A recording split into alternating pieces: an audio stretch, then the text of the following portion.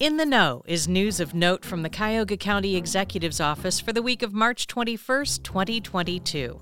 Welcome to spring. One of the sure signs seems to be the annual Harvest for Hunger campaign. There are a lot of plans underway for some fun activities to raise money. Do we really need to talk about the problem?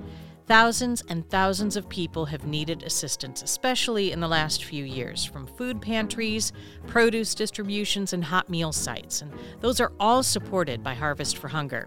Keep an eye on your email for opportunities to take part in this year's events.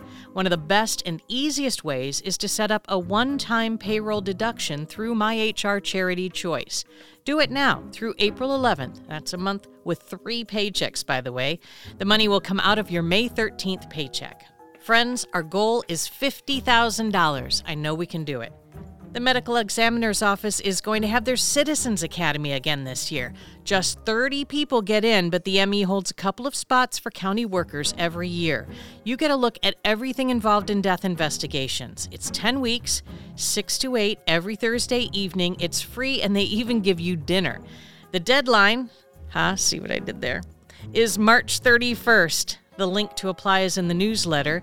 It seems a little scary, but also very cool. The Board of Elections is gearing up for the primary in May and a general election in November. Events of the last few years have reduced the number of people volunteering to work the polls, and they are really in recruitment mode.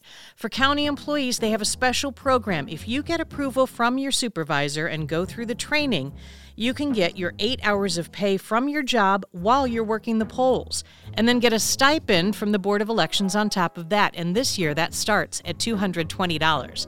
There's more information, and you can sign up for training on My HR. And I had a chance to sit down with the Deputy Director of the Board of Elections for a special edition of the podcast, also a county worker who's worked elections in the past, so you can hear what it's all about. Subscribe to the In the Know podcast, and you'll get notifications when we do something new like that. We're also used to seeing fire extinguishers and other safety devices on the wall. You might not have even noticed something out of the ordinary, but we've been getting NAILOX boxes installed in most county buildings. There's a picture of one in the newsletter, so you can see what I'm talking about. The boxes have naloxone, or Narcan, the opioid overdose reversal drug. Our partners at Metro Health have created a short video that shows how you can recognize an overdose emergency, how to administer the drug, and next steps, and we'd like everyone to watch that video and answer a couple of survey questions in the training. It takes about 15 minutes. You find the box in your building, let others know it's there. It is life-saving equipment. It's Mentor Monday. College Now really needs county employees to volunteer to help local college students. Become a mentor, and you're paired with a student starting this summer.